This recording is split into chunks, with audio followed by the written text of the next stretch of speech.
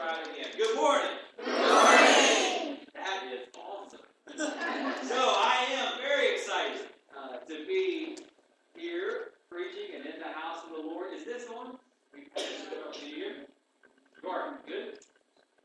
So, yeah, I was worried about that. Let me just double check real fast. Testing. 1, 2, 3. Yeah, I'm not getting anything. Let me have the handheld mic.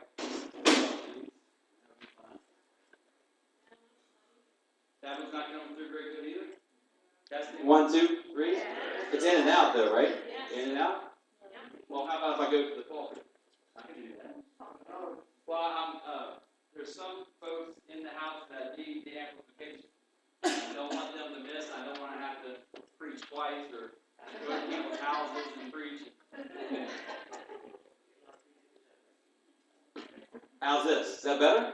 Better? Good? Better? All right. So we'll hopefully get that fixed for next week. All right, and I will talk loud as well.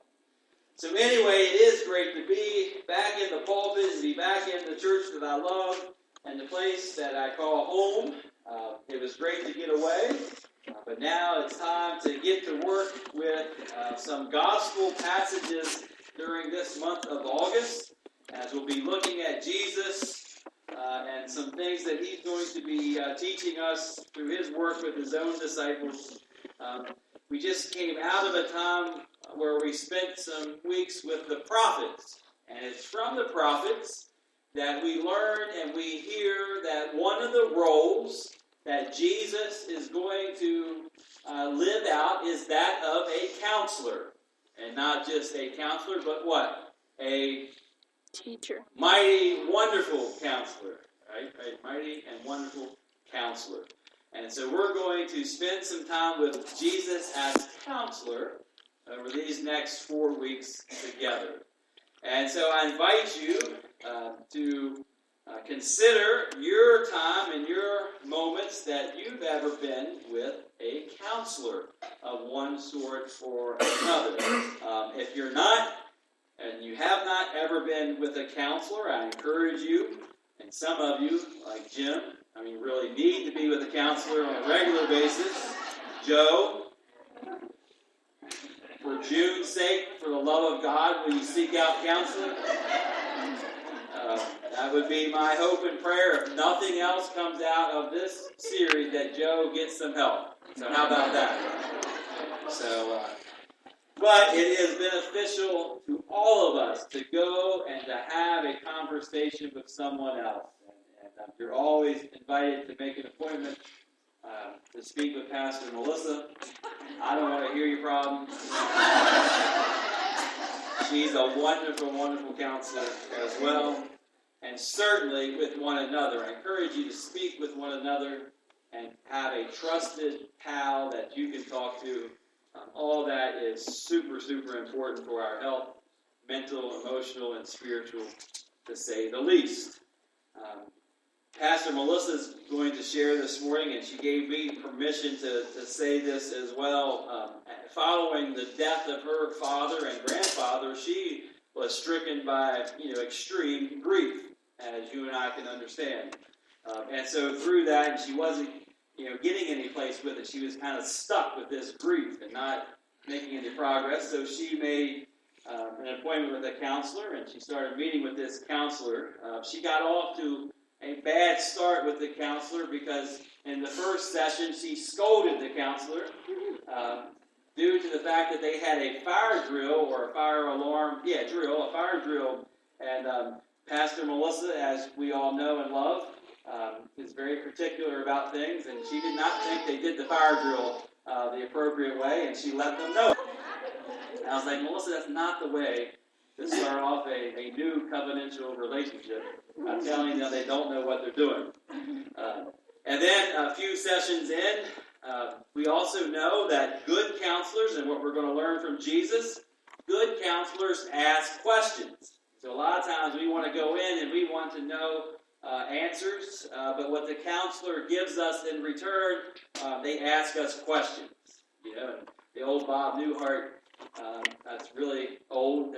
But Bob Newhart, he used to always do the bit about how does that make you feel, right?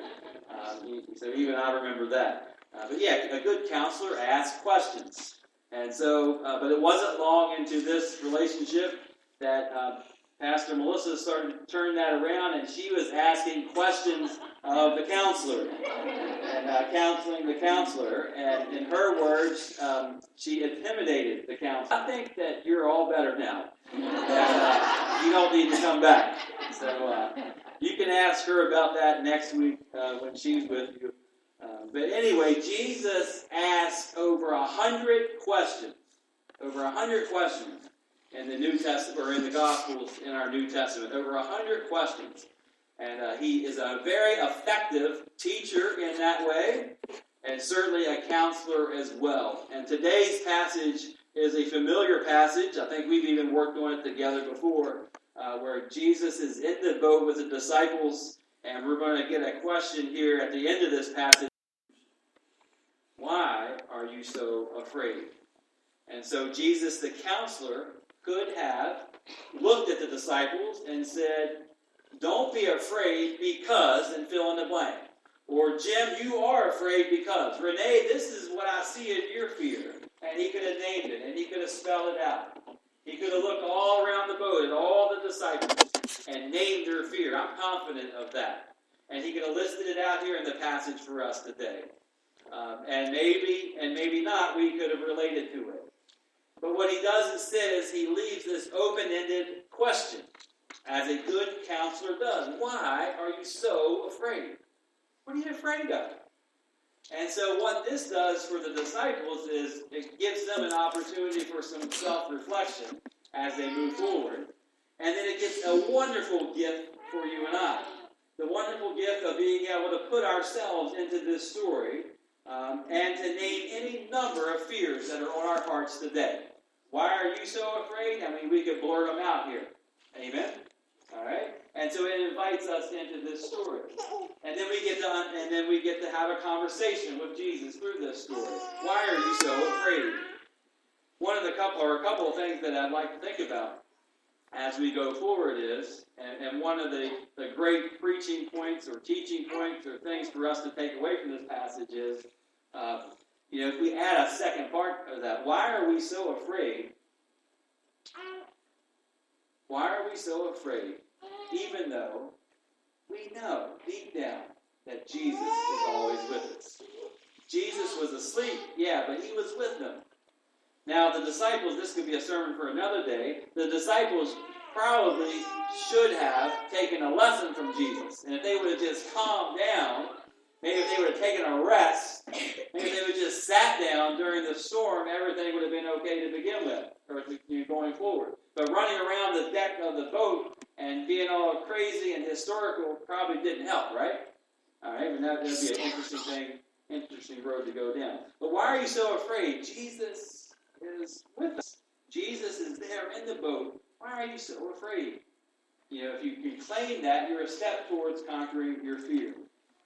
One of the things that studies that we've read recently, and it's probably nothing new, but there was just a new study on it, that folks, senior citizens, widows, anyone living alone, you have an opportunity to live longer with one simple action. People that do this live longer lives. And that is having something in your house that is living. So not just a dog, but it can be even a cat. A cat can make you live longer. Actually, cats have been proven to lower your blood pressure. But anyway, a dog, a cat, a plant, Joe, anything living, no matter how irritating they are, June, anything living in your house helps you to live longer. And if you have something living in your house, it relieves stress and anxiety and gives you a new perspective on life.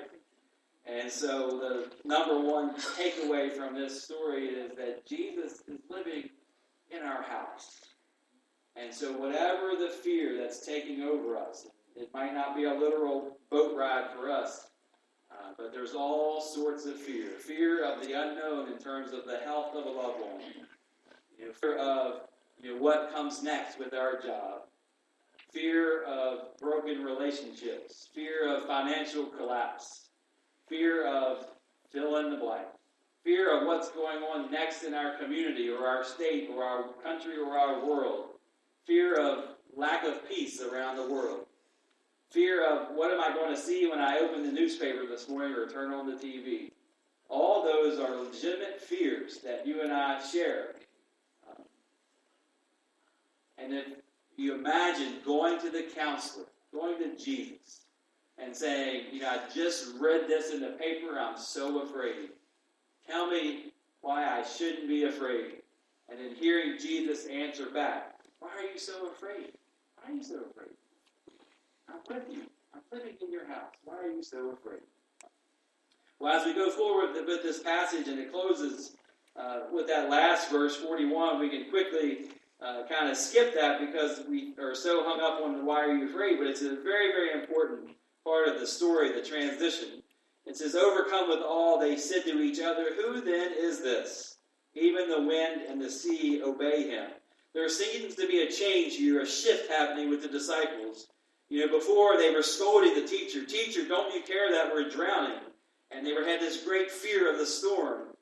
Now in this last closing verse of the passage, there's a transition. They're no longer fearful of the storm.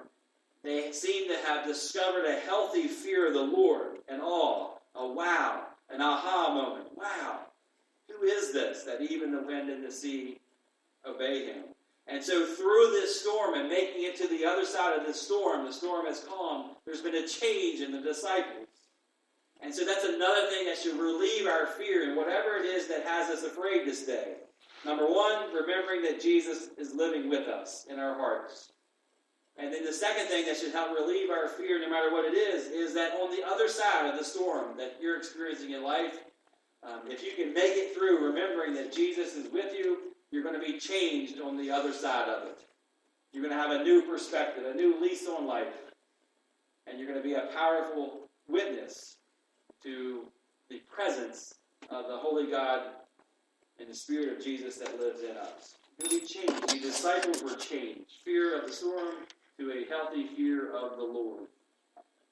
One of my great hobbies now is I read whatever I can on World War II. And so it helps me to detach and to think about it and learn things about history. And so I'm reading a book now, and I came across this great story. One of the first major offensives against the Japanese in World War II was on Guadalcanal. And so at the Southeast Asian island that was important to protect because of the shipping lanes to Australia and what Australia meant for winning of the war. And so it was the first time we went on the offensives, and it was a tremendous and terrible battle all in one. And lots of lives were lost, and it was very, very difficult. And so I was reading about this guy, Lieutenant Paul Moore Jr.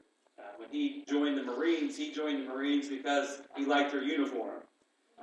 And he didn't know much about the Marines other than that. He was a graduate of Yale. And in his training as a Marine, in his first weeks, he was trying to clean his gun or put the gun together, however that works, and it hit him in the head and caused a great gash. And the sergeant that was training him says, "You don't even look like a Marine. How are you ever going to become one?" And so he got off to a really, really terrible start. Fortunately for him, he could shoot. And so once they went out on the range, he was able to fulfill his mission of being a commissioned officer. And so he became a lieutenant. And he led a group of Marines here on Guadalcanal. Well, it's during this that he describes this great adventure of this, again, terrible, terrible battle. Just getting off the ship and climbing down the ropes into a wooden Higgins boat and trying to get into this boat in the rocky sea waters and then crossing and trying to get onto the beach as you're getting shot at and bombed at. and then eventually getting onto the sand, and then once you're through all that, he had to get through the jungle. And he talks about all these different things and being shot and leading his men. And eventually, though, makes it to the Henderson airfield, which was the objective. And they eventually take over the island, and the rest is history.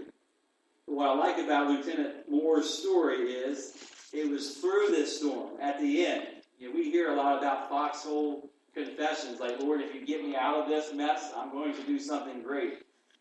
Well, that's great, but that's not how his story went. His story wasn't after the fact. So after he's through this storm, after he's through the battle, he reflects on it. He was like, it's a miracle that I survived this. It's unbelievable that storm, that battle that I just went through. I think God has saved me for something important. So I got to do something with my life when I get out of here. And so he goes on, and whenever he gets back, he goes and sees the chaplain. He gives his life to the Lord and eventually becomes an Episcopal priest. And in 1972, he becomes the Archbishop of New York as an Episcopal priest. And so Lieutenant Moore was changed through that battle, changed through that storm. He wasn't the same person that he was at the beginning of that storm to the end. And so it's another way to look at these storms that we experience in life. God forbid we ever have to go through something like him, but we all have storms. And so we remember that Jesus lives with us through it, and that when we make it out on the other side, we can have a changed perspective, and that we can do something meaningful with our lives, whatever it may be. And so that's something, in a way, to address our fear. What are we so afraid of? What are we so afraid of? These storms are going to pop up any given day, any given strength, any given place. And we can let fear grip us and paralyze us, or we can claim Jesus along for the ride with us and have the hope that it's not the final answer, and in fact, when we get through this storm, we're going to be a better person. And so that's my prayer for myself. That's my prayer for each and every one of you this day, especially those of us that are dealing with fear, as we talk to the great counselor about what we are so afraid of. And all God's people said, Amen. Amen. Another great way to deal with our fear is to come to the table of the Lord that fills us with strength and courage and grace and love. I invite you now to turn to page 12